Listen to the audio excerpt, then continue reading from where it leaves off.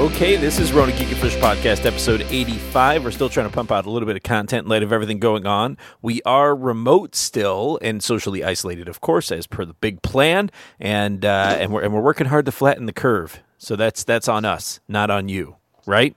As in you guys. What? Yeah, it's all on us. It's all on our shoulders now. As in, like, we here at Ronan Geek, we are now responsible for solving all of COVID. That's, I don't know if there's anybody else to rely on, to be honest with you. Well, it's going to be hard to rely on anybody when you're the only one at the podcast. We've already vetted everyone. None of it's working. You know what? Honestly, if we're humanity's last hope, just give up humanity. You're done. Get over it. You had a good time. You remember that time we all went to war, and remember that time where we were Egyptians and stuff like that? It was great, but we're done. We had a good run. There was a good run there. So good 6,000-7,000 year run. We did good. We did good, people. So anyway, that's how we're starting this episode off. This is Alex Austin, and not in a room with me today I have. We got plebeian isolated Adam. And just Rob. And we are going to talk about some Final Fantasy VII news today. We're going to talk about some other playing and watching. There's not a whole lot else going on in the world of gaming right now. Everything's canceled, guys. Like all of the big shows, all of the big news events. No. It was kind of up to Sony to do their own press release, or whatever they want to do for the PS5. But that hasn't really panned out the way we thought it would. In fact, we're hearing different things now, conflicting information. Just like we were talking about right before this recording started, the DualSense was announced, which is the PS5 controller, apparently. So it's no longer called DualShock. Now it's called DualSense. So the DualShock 5 does not exist, and it will not exist, apparently. Never again. Never again. And the name was kind of irrelevant. It's like DualShock. Like, it's because you have two rumblers in it. Get over it. Everyone has two rumblers in it. It doesn't matter anymore. Yeah. It was at this point, you're right. It was kind of irrelevant. Like that was a big thing back in the day, and that was also, wasn't that the first dual analog controller as well? Yes, it was. PlayStation got that honor. So it had DualShock, as in the Rumble, and it also had dual joysticks. So that was a PlayStation thing first before it was anybody else's. And then, of course, Xbox jumped on that game as well with their staggered joysticks, which continue to this day to some extent. This is big news for a couple reasons. One is because the controller itself sounds cool. They're talking about it having adaptive trigger and haptic feedback. So basically what that means is if you're playing a game and you shoot like a bow and arrow, you should actually be able to feel some tension on the joystick that you're using to pull back the string on the game itself, which is pretty cool. Like that's something I haven't seen before.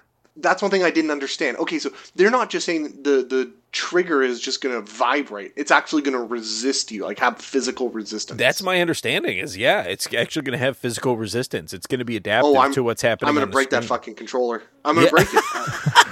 It's going to, I'm going to be, hey, I'm going to pull the trigger, and it's going to be like, hey, just so you know, gripping that tree is a little tough, so I'm going to put some resistance on it. I'm going to go, fuck, it's broken. I'm just going to squeeze as hard as I can. And then break it. And the controller's going to be like, man, why the hell did you squeeze so hard? Why the hell did you make me squeeze so hard? What the hell? Yeah, the DualSense definitely looks like a departure. I think it's still a sleek-looking controller. It still has the joysticks kind of at the same latitude on the controller, similar to the DualShock series. So, like on first glance, it'll look to be a lot like a streamlined DualShock 4. It's a nice-looking controller. I'll be really honest. It looks like a shitty Xbox controller. You know what? I actually disagree. I actually know exactly what this is. First off, though, it looks like a USB-C finally, so that's good. Yeah, that's a big bet. The controller actually just looks like the PS4 controller married the Vita, because those buttons look like the Vita buttons. Holy shit, they do. You're right. They just had like a whole factory floor sitting full of Vita buttons and boxes, and they're like, we gotta use them. No. What they did was they took a PlayStation 4. I wouldn't be surprised. They took a PlayStation 4. They slowly integrated it into the cage of a Vita. And over time, they got them acclimated to each other so that eventually they would mate and produce this controller. Now we have the PlayStation Vita Dual 5 Sense. Like, I don't know. What are we going to get here? I just don't understand it. And what's really weird about this news is all they've introduced is the controller. So this is presumably, this is what, 7 months away? Less than 7 months from the potential release of the PS5? Two things to note. One, Are any of the controllers? You know that I'm not a console guy, so I don't think about these types of things. But are any of the console controllers wirelessly chargeable? Not yet. Or like surface chargeable? Like, you know, cell phones, you can just put them on the surface. No, they're not induction charging. No. Okay, you know what? When you do induction charging, you let me know. Because really, that should be the feature. It would crazy? be a pretty good feature. What if you could just like lay the controller on top of the system and the system did the charging? Yeah, that's what I'm saying. That'd be sick. To me, that would have been a sellout. That if they'd come out and said like, "Hey, this is what our controller does," I would have lost my fucking mind. I would be like, "Oh crap, that's amazing." And then all I like to do is sell maybe like a tower that can hold one or two more and maybe hold it cleaner. Once but you don't again, have to plug it in. We've rewritten the book for an OEM, so we keep doing that. So. I mean, it would be nice if that was also how you tied in the actual like pairing it with the system. Oh yeah, like just put it on top, push a button, and boom. Yeah, just put it on top. Yeah, that'd be so like whatever sweet. It is, you wouldn't even have to push top. a button. Yeah, you're right. You just put it on top and it kind of Bluetooth. Yeah, you're right. That would just work. It would just sense it. Yeah. Like, come on, guys. If it takes a bunch of Goombas like us to figure this out, we're the kind of guys that walk around and get stomped on by Mario, okay? Yet we can figure this out. Why aren't they putting this out? Highly accurate on that. I don't think it's. I doubt it's got to be. It cannot be a limitation of ideas, right? It's got to come down to cost. It's got to. But cell phones do it for probably not much cost, so I couldn't see it being, and these controllers cost basically $100 a pop anyway. So I mean, yeah, I would argue against you, but the thing is that I've gone to numerous shows, like electronic shows, and gotten contactless chargers for my phones for free. They just handed them to me. Yeah, exactly. They're not special. Yeah, they're not special. They don't cost a lot to make. Yeah, you don't run into a high cost on those until you get into like the 8 or 10 watt guys or bigger, right? Once you start getting into the higher speed wireless charging, then they start getting pretty costly. But lower speed wireless charging at this point is dirt cheap. Like, so say if you wanted it to take as long as it takes to charge a PlayStation controller, okay, that technology already exists and it's already cheap. So it's not, it doesn't need to be even new technology. That's the crazy thing. Yeah. And it'd be perfect because it's one of those things. You put it on, you go to bed at night. By the time you're up in the morning, it's charged. But unfortunately, the PS5 won't do any of the things we're talking about right now. In fact, it's the exact opposite. Game makers are saying the system is difficult to develop for, and a particular problem with it is the benchmarks. So they're saying the Xbox Series X is benchmarked so much higher, and it's so much easier to develop for because of that. So there's no constraints they're working under with the development kit of the Series X versus the PlayStation 5. So that's one thing that's come out recently. Aside from specs. Yeah. Aside from specs, there really isn't much difference. Like I don't even know if one's using AMD or one's using Intel, but as far as I'm aware, they're basically just computers nowadays. Back in the day, consoles were different and they were more, self-made hardware, so you had to use their programming and stuff. But nowadays, they're just like any other computer, right? Well, the Series X was built vertically, which means it's going to be a more efficient machine in general, because as we know with fans and things like that, it's better if it's a machine that's running vertically as opposed to horizontally. And then, so here's what's happening now. I believe there's some talk in the background about Sony potentially going back to the drawing board on the physical design of the PS5, which might explain why we didn't even have a single image of it yet. Like, they literally debuted a controller before the system. So they're certain about the controller. They're certain the controller is where they're headed. But the system at this point, 6 or 6.5 months out from the console's release is pretty surprising. I mean, it'll probably be delayed at this point because I think it will. Given, like, plus or minus the COVID, right? Yeah. So, I think they're realizing, A, they got beat out in specs, right? B, they got beat out got to the punch, right? They weren't the first to release. And I kind of suspect that we're seeing sort of a Sonic thing where they're like, hey, someone accidentally totally cheated and snuck out the image art of the thing. And everyone looked at it and went, that looks dumb. What the hell, guys? That looks like it's from the 90s. Why would you make these decisions? And everyone at PlayStation, at Sony, kind of went, oh, you think it's bad? Yeah, no, that's totally fake concept art. No, totally. Scrap it. The big difference with Sonic is they went back to the producer guys and they're like, so we're going to need another check. And they're like, well, how the hell much more do you want to make this stupid fucking movie? And they're like, well, they don't like the Sonic, so like $30 million should just about do it. Or no, they went in there like 50 million should do it. He's like, I'll give you 30. And they're like, okay. You know what? If any other company can learn something, I think Sonic actually made money now. So you know what? Yeah. Yeah. But Sony's going to have to throw like 300 million at this. It's going to be a hell of a lot. That is the one thing that actually I'm super psyched about, that Sonic did turn profitable, because that is a huge power to the people. Oh, absolutely. Yep. Absolutely. Now I'm curious if they'll do it with movies that came out like a while ago. Like Star Wars? Like Venom?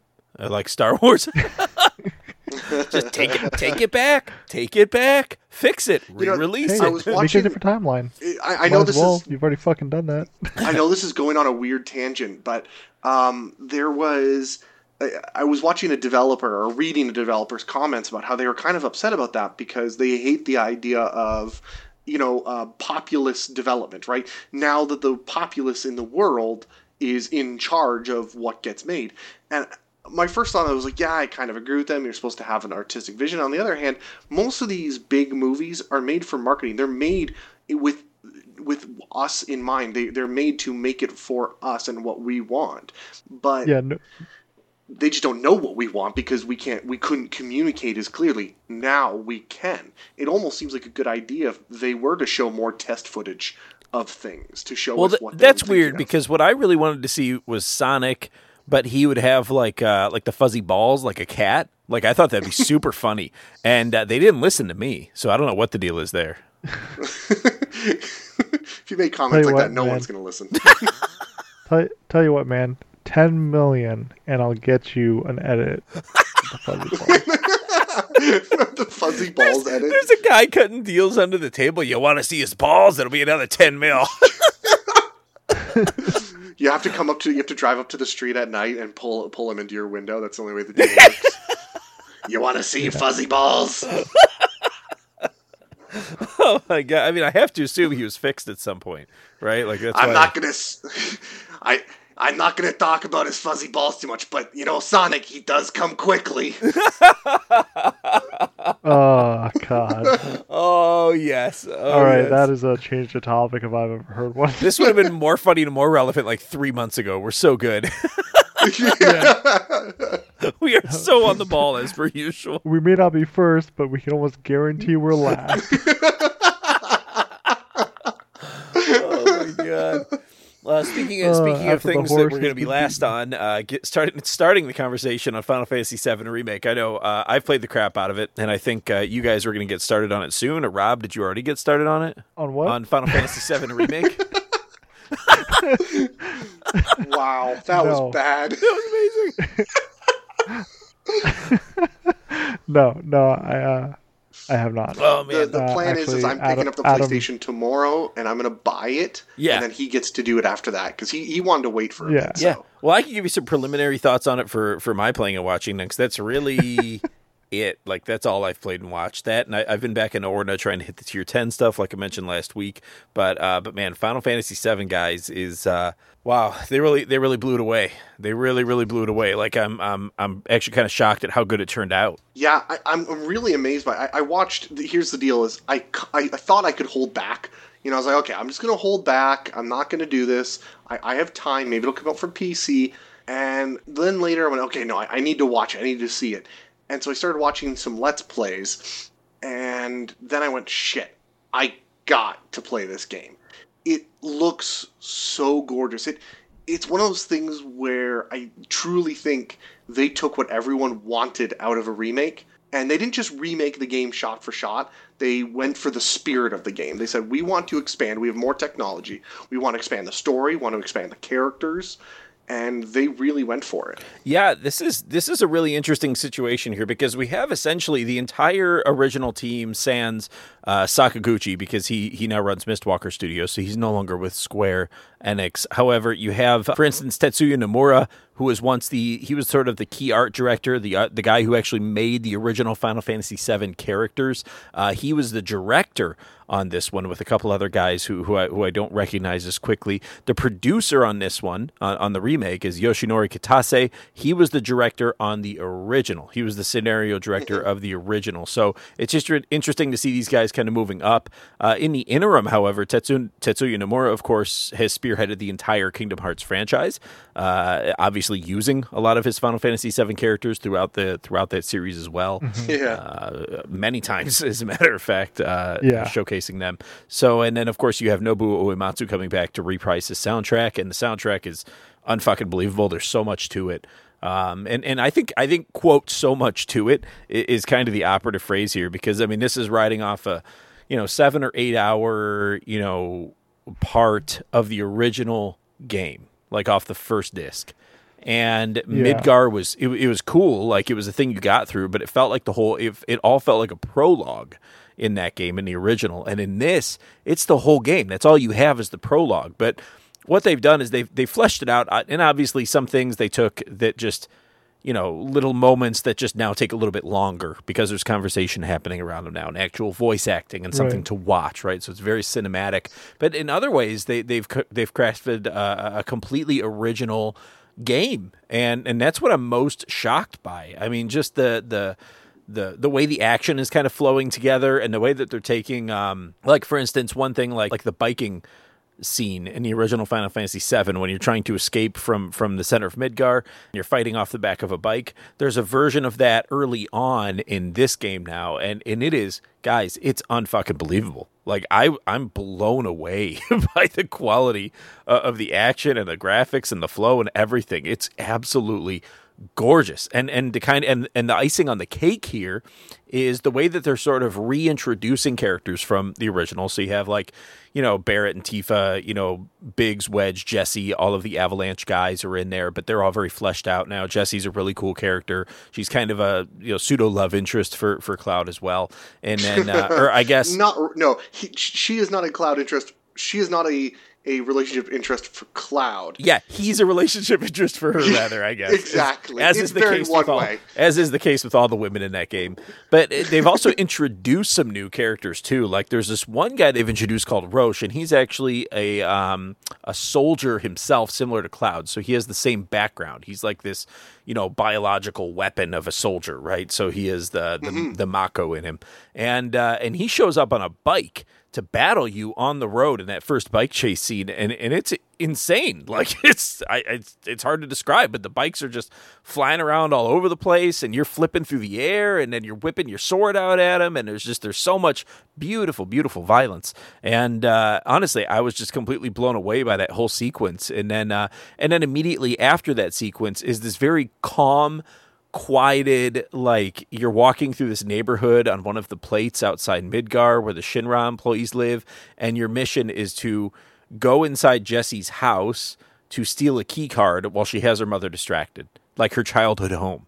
And just the complexity of figuring out how all of these pieces fit together the way they do, and how complex the story beats are throughout, is just mind-boggling to me, how they figured this all out and how they fleshed it out. It really is, honestly, it's like a mastery of Final Fantasy storytelling. Like, I think they've mastered it. It's so good. It is really good to see that these are the guys who originally made it, and you can tell these are guys who, at this point in their life, they consider that Final Fantasy VII one of the best things in their lives, and they looked at this, went, hey, bosses, they all want this game. Let us do it. Let us take this. Let us do what we've always wanted to do. We were limited back then. We weren't nearly as good writers, and we didn't have the technology to do what we needed to do. Now we have both of those things. It's not a joke that, first of all, I'm amazed the PlayStation can run this. I always make fun of consoles for how consoles run stuff, and they're usually not as good quality as the top tier PCs that I have.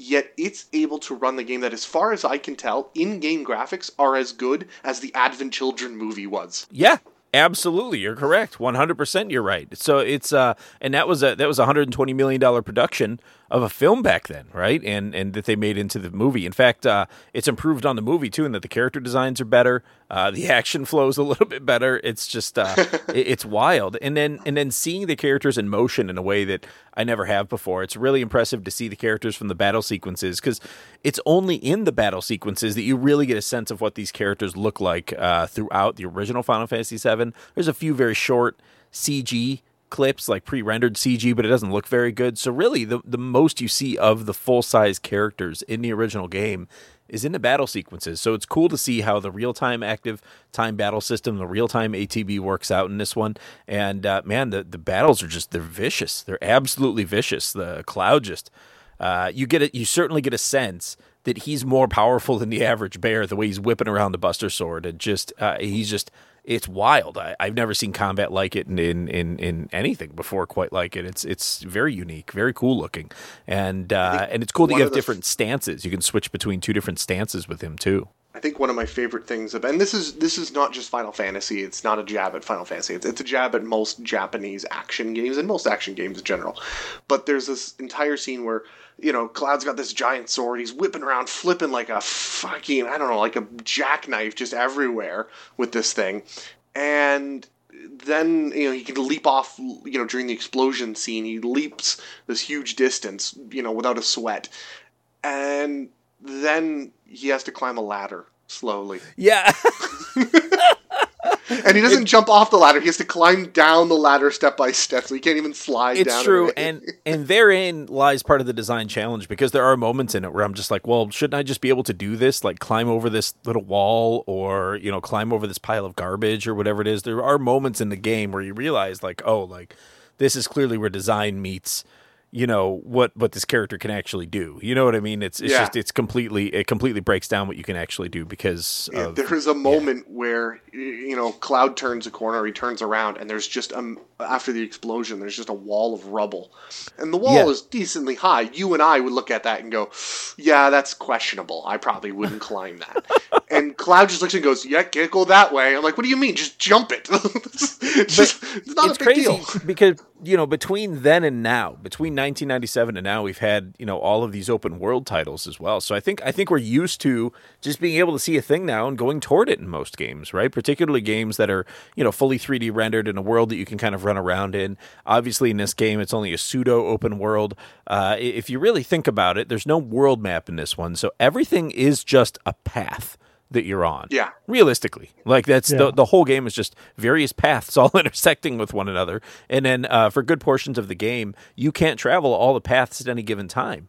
In fact, there's some portions of the game you only travel the path once. And so you have to wait for the end game to be able to go back and do things that you missed before. And they do give you the opportunity. I'm okay with that. Yeah. I'm okay with that as long as it tells a good, concise story, which I know it does. So, oh man, it's very, totally very cool. Worth it. And it's taking some plot threads as well and really fleshing them out, particularly the Cloud as the love interest for many different women, although none of them appear to be his love interest. And so that's all going on. I do like his only love interest is his sword. Yeah, basically, yeah, big, long swords. Basically, that actually leads me to my only gripe about the game so far is the way the female characters have been portrayed. Like, they're tough and they're independent, but they're all like kind of the same character, except Aerith is slightly chippier than the other two, Jessie and Tifa. Tifa's a little bit dry. She's almost Aerith, but not quite that chippy. And anyway, it's just, I think that they have like a prototype of a female that they find attractive in terms of personality. And so all of them are basically just different flavors of that female. I don't think it's so much that, like, obviously it's definitely, there's a tie into that, but yeah. I think these characters were designed in the 90s? When did the first one come out? 97? Oh, 97, yeah. Yeah. So they were designed in 97, which, even that short of distance ago, the female cast in video games were basically just there for boobs.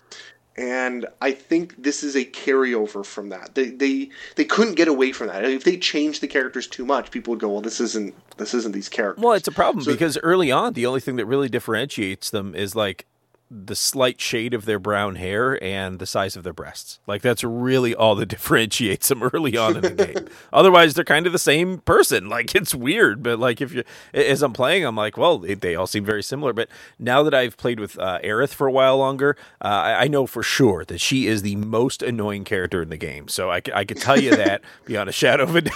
So spoiler alert, you're okay that she gets stabbed? I'm like, when does she die again? Is that disc 2? Is that? Oh, trust me, I can tell you exactly when it's going to happen. Yeah. Oh my god. And yeah, but man, it's crazy good so far, guys. I'm very impressed by it.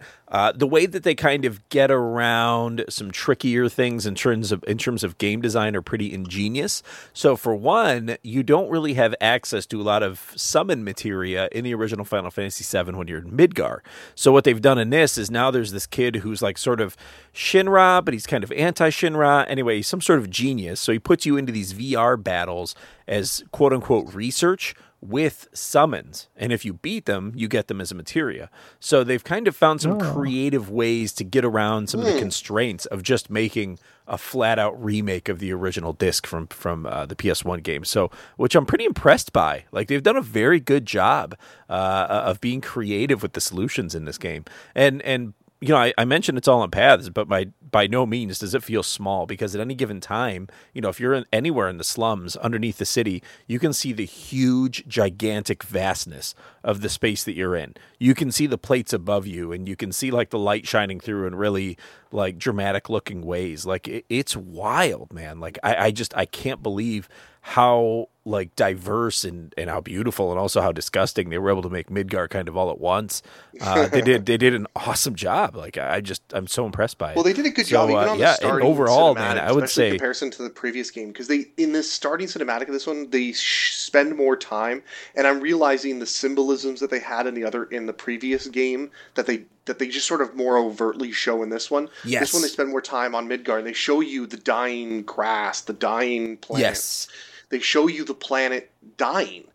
Oh, whereas dude. before they kind of just were like, oh yeah, no, see, this is Aerith. She loves the planet and plants because that's why she's a flower girl. Oh, and someone steps on the flower. That means it's, you know, the planet's dying. And there's no one else trash. cares. There's trash everywhere. So it's like you're almost like it's almost like you're playing through. And they mentioned the war a few times, the previous war that Shinra had fought, and everywhere around you when you're down in the slums, everywhere is like broken down tanks and APCs and weapons and just piles of trash. And you can tell this is all refuse from the mass consumption that took place during the war. So you're kind of just living in the rubble of what happened before, right? And it's really interesting in that regard, because this, you know, similar to, you know, how we have affection for Star Wars because it's a very lived-in universe. Here's, you know, an RPG series, a Japanese RPG series of all things, that feels so incredibly lived in, like just over the top lived in. Right, to the point where people are just piecing the new world together out of the trash of the old world, and I love it. Like I love that. Like it's just so cool, and I'm so digging the slums in Midgard. I'm finding areas that I really like to visit, and the game's just freaking gorgeous. Like it's unbelievable that my standard PS4 can run this thing. But yeah, man, it's it's a must play. Like I'm kind of blown away by it still. Like.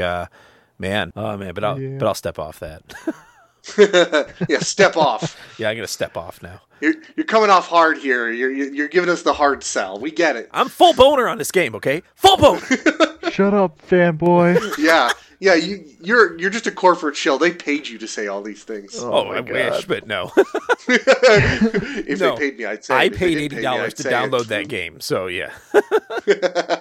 Oh my god. Yeah. Yeah, I did. I ended up not getting the special edition because I was looking at it and it comes with like I'm stuck at home obviously because of what's going on, but I was looking at like the digital art book and stuff, and I'm like, well, when it has the soundtrack and a digital art book, but I'm never going to check that stuff out outside the game. And I think that it came with one extra summon. It came with the Cactuar summon. And I was just like, man, for like an extra $30, like I don't really care. Like I just don't. And I can 100% the game without the Cactuar summon. So anyway, it's whatever. But yeah, I ended up just going with the standard edition of the game. Fair enough. Yeah, but that's basically my whole playing and watching, man. I got nothing else. Well, you know, I'm kind of glad we can carry the team here. I at least got something other than what has mostly been consuming my life. Work? So, yeah. No. Yeah. I've given up work. Work basically doesn't. I do barely any work right now.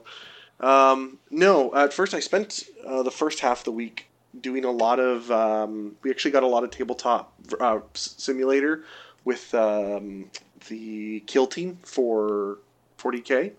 Oh, I was trying to remember what you were playing, and I was talking to somebody about they were talking about Foundry or something, and I was like, oh, I'm trying to remember what you'd been playing, and if it was on Foundry, I couldn't remember. Kill Team, no, that was it. Yeah, but so I got to play what is ostensibly my first game on it using Tabletop Simulator. We were all painting our models and getting ready to play. Yeah. And then this happened, and we all kind of just, what the fuck is going on? How do we do this? So someone discovered Tabletop Simulator. I don't want to say they discovered it, but they looked it up, went, okay, this can be done. And we brought it to the masses and went, okay, let's all do this. So we played I played my official first game. I played a few since then. And it is really good. I genuinely, they kind of designed it to be 40K light, the first hit's free type of thing for 40K. They want you to get it, in love with this, and then you'll spend all your money on the full 40K. Oh, yeah. I'm not going to do that because I'm not insane. He says right now. Give him a couple months after COVID. We'll see what he says then. Yeah, no, still not going to happen. Okay, sure. Kill Team already, a single game for us, and, we're looking up rules and taking our time, but it's, somewhere in the realm of 2 to 3 hours a game. Oh, God, really? Yeah, Kill Team, nah, it's not true. Sorry, I'm thinking of 40K. It's about an hour and a half a game, especially the first time. And it gets reduced every time we play. It gets reduced. So I would suspect that at our peak, a game will probably take 45 minutes ish to an hour. So it's pretty decently long. And one thing I noticed most on it, two main observations. One, they clearly designed it, like I said, to be the first hit for 40K, so it takes over a lot of the rules from 40K, but if you just do that at a smaller value the way it is now, it won't work. The game will break. So they clearly made some rules adjustments to fit, and I think they're making a mistake. They're trying to keep true to Warhammer 40K as much as possible, and in some scenarios that doesn't work out really well. The rules could use a bit of cleaning up and made easier. And that's a problem. They have to make a decision, ultimately. Do they want to keep it as a, baby's first 40K, or do they want to make it a completely separate product? And everyone's sort of expecting, you can see in the community, there's a feeling of, is there going to be a version 2 coming out soon, that they make that decision? And that's kind of what everyone's waiting for right now, is that, what direction is this going to go in? I can't really get a feeling for how people want it, because it seems to be the world seems to be split, but whatever. On the other hand, every round, a game lasts 5-ish rounds, 4 to 5-ish rounds. That's it, Rob. Huh. That's what takes 45 minutes. Wow. Yeah, I was going to say 45 minutes sounds more like the time frame for a game like that. I mean, that's the way, once you start playing 40K, even not Kill Team, because Kill Team has a little bit more to it. But like when you're playing the regular 40K game, games are going to take 30, 45 minutes with an experienced 40K players and with like 1,000-point army. Yeah. As far as I can understand, tournament games for 40K. No, that's what I'm talking about. Like that. Well, okay. Tournament 40K games take about 3 hours. That's very different. Pick up and play games, just 1,000 points, rules is written 40K, like in the store 40K. Everyone that I've talked to that plays 40K right now, which is a lot of the guys who do the Kill Team thing, they all say it's minimum 2 hours for 40K right now. For how many points though? About 1,000. About 1,000 to 1,500. Somewhere in that range. I would be very surprised, but okay. I don't know. I haven't played in years, so what I know is just through hearsay. Yeah, because whenever I've gone to Games Workshop to play, it does not take that long. Yeah. Whatever. But in the 5 turns, it's crazy because the pendulum swings so drastically every round. Mm-hmm. So the whole time every round you're like, oh my god. Every round that you play on, you're the underdog. Every single round that you play on. So you're always just trying to get out from underneath. You always have to keep up on that. And then usually, like the last round, you're like, okay, we know who wins. because everyone's lost all their units, or you've got one round away, and it's even then. I've had times. There was one time where I lost my entire army except for one unit. I swear to God, I lost my entire army except for one unit, and I won the game. That's sweet. The victory wasn't based on how many kills you had. It was based on some other thing, and the guy just. My opponent just didn't notice, wasn't paying attention, was too blood frenzied hungry, and then right at the end we looked at the rules to get exact how you score points, and I sat there and won. I won! Holy crap! So you should maybe read the parameters of the mission before you finish it. Absolutely. So it is fun, Rob. I think you would enjoy it. You just have to make sure that you put aside time for it. No, I know. Yeah, and that's fine. I'm thinking maybe one of these mornings, instead of diving into Warhammer, maybe we can, like Total War Warhammer, we can try that maybe. Speaking of Total War Warhammer, Rob, would you like to take the next what I've been playing all week? No, you can by all means. I'll drop in my little bits here and there. Okay, so I've been playing a game. It's not called Total War Warhammer. It's called Total Warhammer. They're not one and the same because one's a stupid name and one's a good name. I've been kind of thinking about it, and I didn't get the game Total War Warhammer. I didn't get it for the longest time because I knew my computer couldn't handle it. I couldn't handle Shogun 2. So my old computer, I knew it wasn't going to happen. So with the new computer, I had a hard time with it. I didn't want to spend the money. I didn't really want to spend the time. I knew it was going to be a long time. Other games were coming out. And finally, now that I'm here and in a scenario where I can play long-winded lots of games, I decided to pick it up. I picked up the one game, played it for about 5 minutes, and went, oh Christ, I'm going to go buy the other one, because you can get different races and things like that. I've basically been playing it nonstop. I haven't won anything. I don't know how long an average campaign lasts, but my longest one right now is about 180 rounds, and I'm still nowhere near winning. Like, I haven't even made the first step yet. Yeah. And I'm basically constantly losing. I have spent 40 hours playing this game, and I have not once gotten... And we're talking like 180 rounds is 2 days worth of work for me. It's 2 days of playing the game, pretty much. Yeah. Do you feel like you're getting better, though? Like, is there payoff? Oh, for sure. Oh, okay. Oh, there's definite payoff.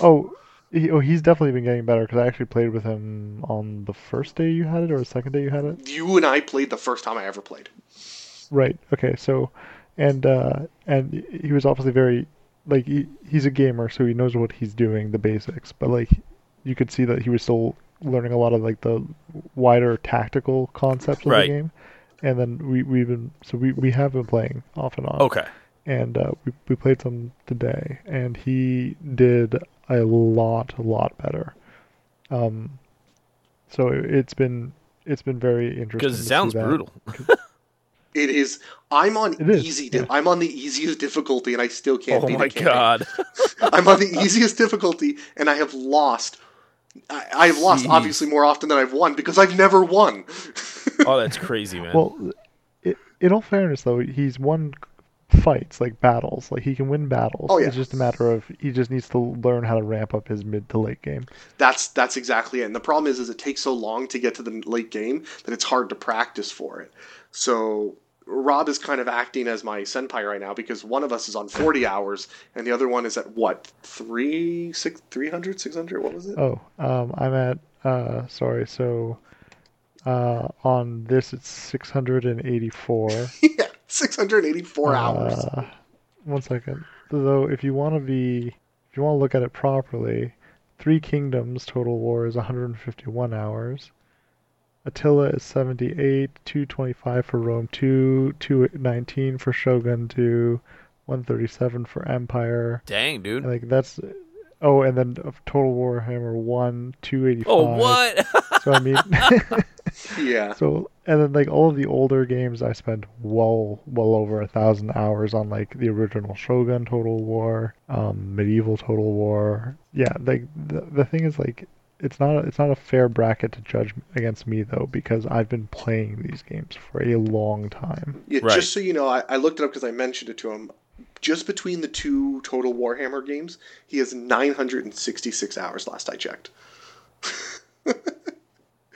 So Yeah, it's a significant number. yeah, between the two of us, the one of us is clearly the better, and we're playing a co-op campaign right now just because I need to get my legs under me. I still can't even beat a campaign, and Rob's just like, "You ready for a versus map?" No, Rob, I'm not fucking ready for a versus. They're more fun though. One of us is a borderline god at this game. The other one is just like, "I'm gonna go farm the till, my lord." It's now 969. Yeah, exactly. But I don't. That's not totally fair though, because like I mean, sure, I've been giving you information, but I mean, you've been using it properly, which is arguably more important than me just spouting off random shit to you. True. It's honestly, I was always worried about the depthness of the game. This is one of those games where the amount of different UIs and the amount of different, I don't know, I guess you could call it systems, right? Diplomacy is a system, Yeah, sure. the economy is a system, the combat is a system. There's all these different systems. And I was always worried, especially because I've played Shogun back in the day, and they were always very difficult for me to wrap my head around all the different aspects. It's not so bad. I still think they do a bad job of explaining some of it. Diplomacy is really hard to wrap your head around and how things exactly work. But there's an easy way to do that. Actually, I'll teach you that at some point. Oh, I already figured it out. You just highlight it. It tells you, once you highlight it, tells you what's the positives and negatives. But I didn't know that, and the game didn't teach me that. Right. I was just flailing about, and I basically lost a bunch of allies doing dumb shit, not realizing what I was doing. And eventually you gather. And that's, when you play this game, you kind of have to expect to fail a lot. You're gonna, Dark Souls style, you're gonna bash your head at turn 50, then you're gonna bash your head at turn 80, then you're gonna bash your head at turn 100, and you're just gonna keep doing this until eventually you make it through, and you're like, hey, wow, I got all of the books of Nagash. Yeah. Wow, man, that sounds riveting. The other big thing though about this game is that if you come into the game and you play one faction and you lose miserably, do not stop playing, because the factions are so drastically different in this game. Huh. So it's worth it to kind of just you take the L and then you just kind of move on to the next one and see, how can this turn out differently for me just based on their way of doing things? Is it that different? Yes. Like the way that really? Yeah. So like for instance, the majority of the races play a very standard way, which is there are cities on the map. You fight over the cities on the map. Right. So if I go and I attack Adam's settlement, he's been building it up. He's got like some buildings that'll give him higher tier units, and he's got some infrastructure stuff. So he's got like some income for his armies and stuff like that. Sure. And that's just kind of how the game is, and that is what it is. Like, hey, I've played Shogun Total War. I know how that works. But now they've also implemented factions that have no cities. They're just hordes, and their actual horde movements. That's cool. You carry your city with you. That's really cool. Yeah, you carry your... Oh, man. But the thing is, though, if that army gets destroyed, that city's also That's gone. like radical. I've never heard of that before. Yeah, and... Well, it was actually... Originally, that was brought in Attila Total War, and then they adapted it into Total Warhammer 2. Yeah. And... It was like such an amazing way that they adapted it, because it didn't work as well in Attila. It works a lot better in Warhammer, like significantly so. And there's factions like the Tomb Kings that Adam's been having a huge fling with. Their whole thing, their armies have no upkeep at all. You don't have to pay for their units. You don't pay for their units at all, but there are caps on how many of the higher tier units you can have. So really, your armies are like a bunch of weakies, and then then some stronger guys until you flesh out later into the game, and then you have like no tier 1 units, and you're all higher advanced stuff. So like depending on the faction you're playing, they play very, very differently. Some of them, a lot of them have a lot of similarities, but there are some stark differences between a good chunk of the factions. But like, how do you, if you're nomadic, how do you if you're playing as a nomadic faction, how do you settle in a place that's near resources? Because when your enemies already all be near resources, like their settlements and their cities. So yeah, I didn't catch any of that. Oh, I was So like, you said if they're yeah. nomadic, If and you're then, nomadic, if you're one of the nomadic factions, how do you get access to like resources and stuff on a particular map? Because if you said there's like cities and stuff in each territory, wouldn't the cities already right? be situated Yeah. near Okay. those So resources that you need? that's kind of that's fun. So there are certain ways to get those trade resources. Either you can get them through trade with alliances, Oh, okay, I got you. I or got you. you can because you don't have the Yeah. cities. I think there's also certain ones you can build within your building roster for certain armies. But I think honestly for them it's just not a big deal. Like, you don't even really worry about it. And you can Because also your just, whole thing. yeah. What's that? You, sorry, I think you're getting to it. Go for it. Yeah, yeah. What was The that? whole thing Oh, I you can missed do it. is you can raid, and you can raid and loot and pillage, and kind of just brush over the landscape. And you can actually go from when you go to attack a city, you don't just have to like, oh, obviously you're not going to occupy it, so you can sack it, or you can raise it. And if you raise it, that settlement is Oh, gone okay, I got you. until somebody recolonizes that area. And sometimes that just doesn't happen because all of a sudden now this horde has become super massive and is like sweeping the map. So like half the map's been wiped out. Gotcha. Yeah, it's It gets crazy. it gets crazy. Yeah. It's, I think what really drew me to it is, I've played Shogun games. I've played these games where, they were based on real fights, based on real combat. So the limitations are like, okay, he has a spearman, he has slightly different spearmen. He has archers, he has longbow archers because they invented longbows. Oh, these guys are muskets, these guys are, chain gun. They're usually very similar because humans evolved the same. They all evolved the same technology at more or less the same times. This one is so drastically different. I had basically a giant statue, what's called a Hierotitan, which shot lasers out of his eyes. And because he was based on the Egyptian style, so he had like the scales of judgment, and he was using that to just thwop through armies. Whereas on the other side, they had giant dinosaurs fighting me. And to me, that takes the Total War games to a whole new level. The fantasy version of this, I'm sorry, but they hit a gold mine. They need to just do Total War for a bunch of other universes. Oh yeah, for sure. I would love to see like a Lord of the Rings Total War. That would be phenomenal. That's a huge one. That would be a great one. Yeah. And I think that would be so easy for them to Oh, do. it'd be so awesome. I'd be playing some Total War if that was the case. Yeah. I'm they biased should- towards they should be. 40K, so I would love to see a 40K version, and that would be really strange because there's a lot more ranged in that one. But Well, there's a lot of but there is a lot of melee in There 40K is. though. And I mean, I don't think it would be that hard for them to do it. no, it wouldn't at all. Instead of having Yeah. like provinces, you have planets. Yeah, or even just each of the planets is different territories. So you have different provinces on the planet, like different areas of it. You're right. Yeah, you'd have each planet is a territory, and each sector is a province. Yeah, You're absolutely right. Yeah, and like, or something. Let's say something like that. Yeah. yep, yeah, it could totally be done. So I've had to fill with that. It's one of those things where Dark Souls has changed my view on gaming again. Where a game like this where it's beating the shit out of me, because of Dark Souls, you know what? I'm okay with the whipping. Whip me harder. I'm loving it. Kick my ass. Yeah. So you just have to. No, Wow. but I'm sick that you're into it though. It's awesome actually getting out to play with Adam because this is not something that's been a possibility. So it's been fun. Well, there's a lot more games that I get to play now, so no, it's been good. Yeah. So Rob, those are my two playing and watching. I haven't really done much else. I'm Sorry, spattering a I WoW had to here step and out there. and put my phone on the table. I'm getting like really bad Wi-Fi reception in the recording room. Oh, So anyway, was that have you been watching anything or playing anything else? so I took your advice. I started watching Ozark. Ooh, I'm excited for So I you. haven't gotten there yet. I am done I the will first be, though. season. Okay. It's good. I'm on the one where they're trying to start the casino. Just at the start of the second season.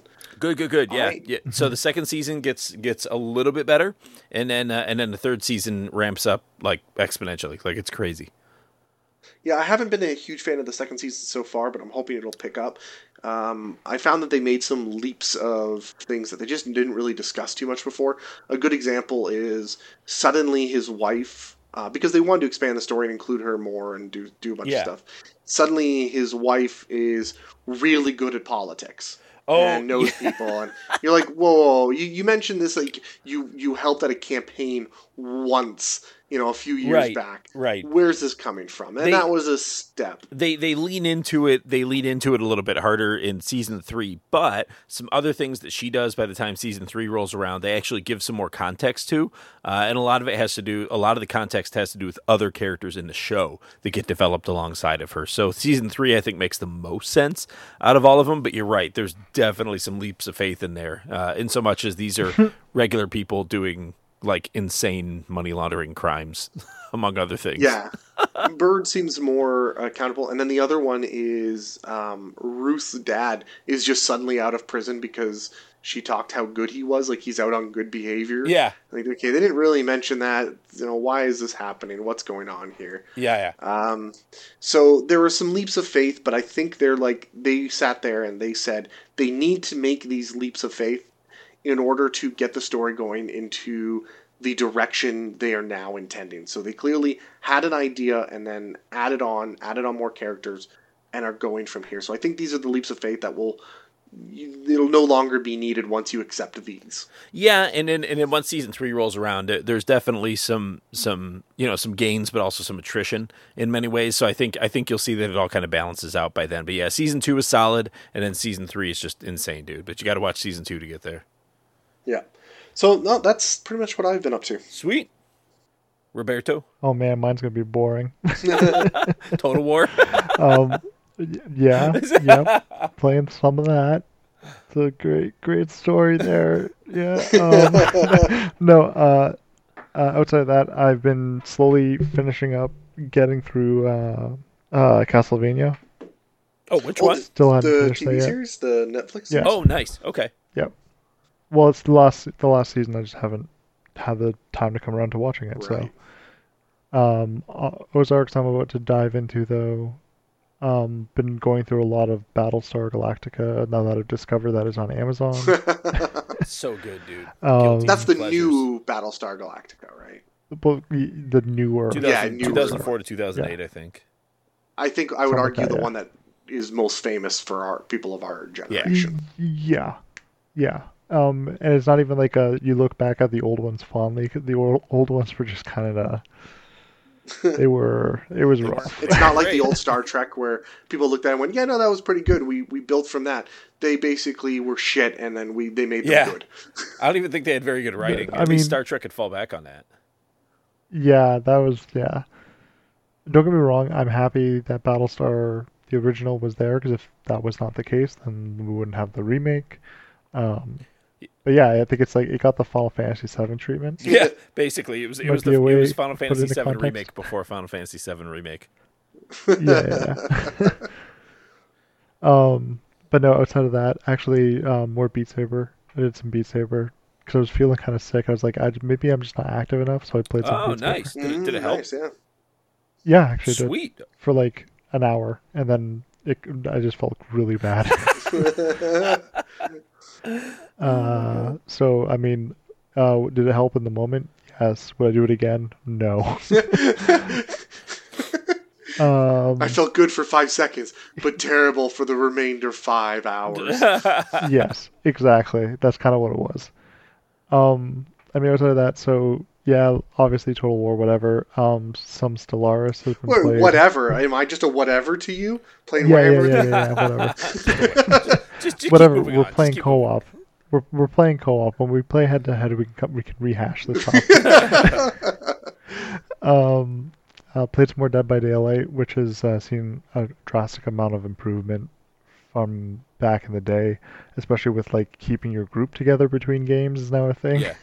How is Dead by... I've never actually played Dead by Daylight. So that's actually something we may want to get you to scoop up at some point if we have like a night with a couple of hours to play. Okay. And because it's a cheaper game, but it's a 4v1, and so one person's a killer, and then the other 4 people have to escape. And you can't hurt the killer.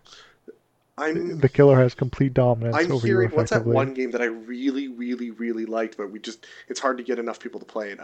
The one where Damned? Damned, yeah, I'm hearing Damned. Yeah, it's Damned, pretty much. Okay. Yeah, it's a more refined version of Damned. Okay. Don't get me wrong, I love Damned. Damned is a very different game at the same time, but like the asymmetric multiplayer style of it, that's a very good analogy. Okay. But in Dead by Daylight, people don't necessarily die on the first hit. They get hung up on a hook, and other people can try and save them. I see. I actually kind of want to try the So, Predator game that's a variation of this. Like, the Predator game looks So- insane. Played it, actually. There Oh, was you did? a free weekend trial for it. Any good? Yeah. It was... It was. I mean, if you really like it just Predator... was. It just it exists. It's a the thing. thing is, like, there are better asymmetrical multiplayer games. Okay. It's not a bad game by any means. It has moments that are genuinely fun. But I mean, is it like worth like a $70 price tag? No. It's like a $20 to $30 game at best. Mm. And I'm sure that hurts to hear for anyone who's developed it that will never hear me say those words. But is it a And full you price shouldn't care game? anyway. You should. Yeah, Ugh, I'm pretty no sure. thanks. You know what? Hold on. Don't hold me to that. I don't know that. That's for a like fact. saying, like, we know for certain that there's enough Predator fans out there to make this game Yeah. successful. And I don't know how they could possibly guess at that. Like, the movies don't do incredibly well. Like, I don't know who they think they're catering to here. Yeah. So like, I'm assuming that they're catering to the AVP game audience because there is a contingent of that fan base that are just based off the old Alien vs. Oh, dude, there's got to be games. like The best game 3,000 ever. or 4,000 people. Like, you know what I mean? No, Like, no, those games have got a lot more. Those games have got a following. It's a franchise that really needs a reinvention. You know what I mean? Not just in Yeah. games, but in movies as well. And unfortunately, just hasn't gotten that reinvention yet. So hopefully, I don't mean, the Predator last should few be a movies were should be great. a show. the last one I saw was Predators. That was one with Adrian Brody. That was was okay. pretty good. It was all right. Like, I didn't see the newest one though. Yeah, it was a popcorn flick. Yeah, I didn't see the newest one though. But actually, I just thought of something I watched. You guys would be so proud of me because I got new cable, and all of a sudden I have access to like every channel imaginable, and I've been watching Rick and Morty for the first time ever, like all the way through. Oh, So I saw most of season 1 like years ago, but now I'm catching up on all the more recent stuff, and yeah, the show's like fucking amazing. Like, it's so good. Wubba lubba It dub is so dub. good. Yeah, man, it's dude, it's just crazy good, and every episode is like such a departure, but it's also so self-referential and irreverent, and it's good, man. Like, I'm really digging it, and I think they just do a fantastic job on the show, and I love It gets better. there's moments that are just like so freaking dark. Like there's Oh, yeah. like I just passed one of the episodes, and I'm guessing there's more, where they essentially leave behind the reality they knew to join Yes. a new like a different parallel universe where that Rick and Morty just up and died, but it's roughly the Oh. same universe, and it's so That's the love dark. potion episode. Yeah, and it's just so it's dark because he's like Yeah. Rick is fine obviously, but Morty is like trying to come to terms with the fact that like this isn't the world he knows. You know what I mean? And he completely destroyed the last world that he knew because he wanted this stupid love potion.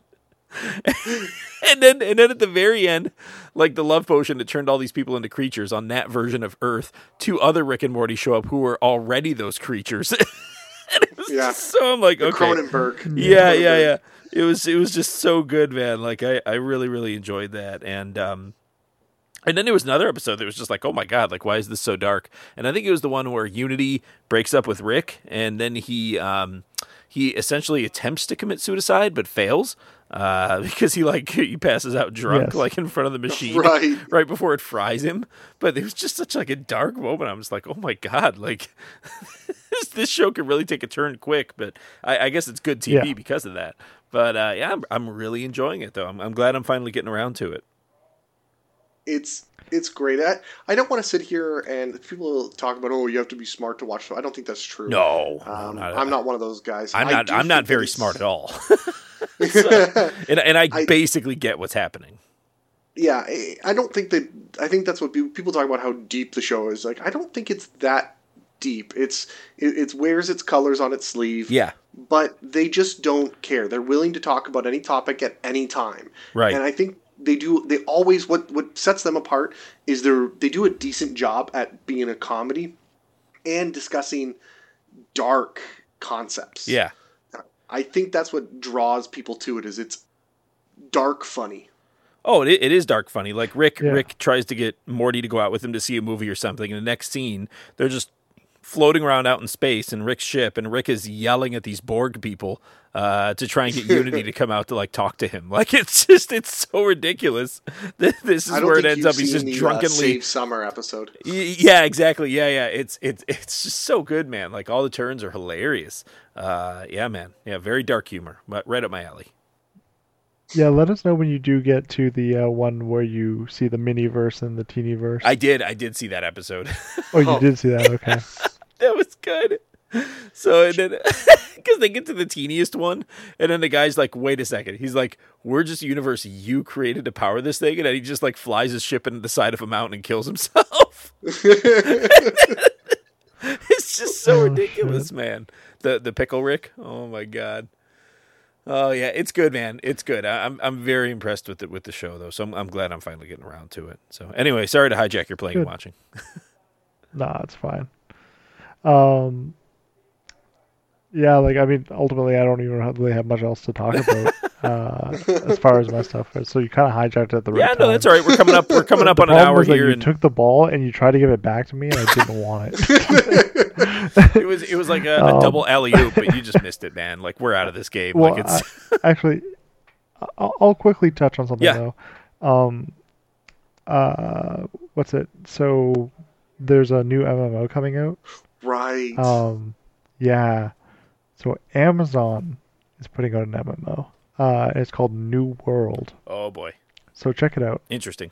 It looks good. Yeah, I'll go check it out. Maybe we can dive a little bit into it. I didn't know that though. I didn't know that.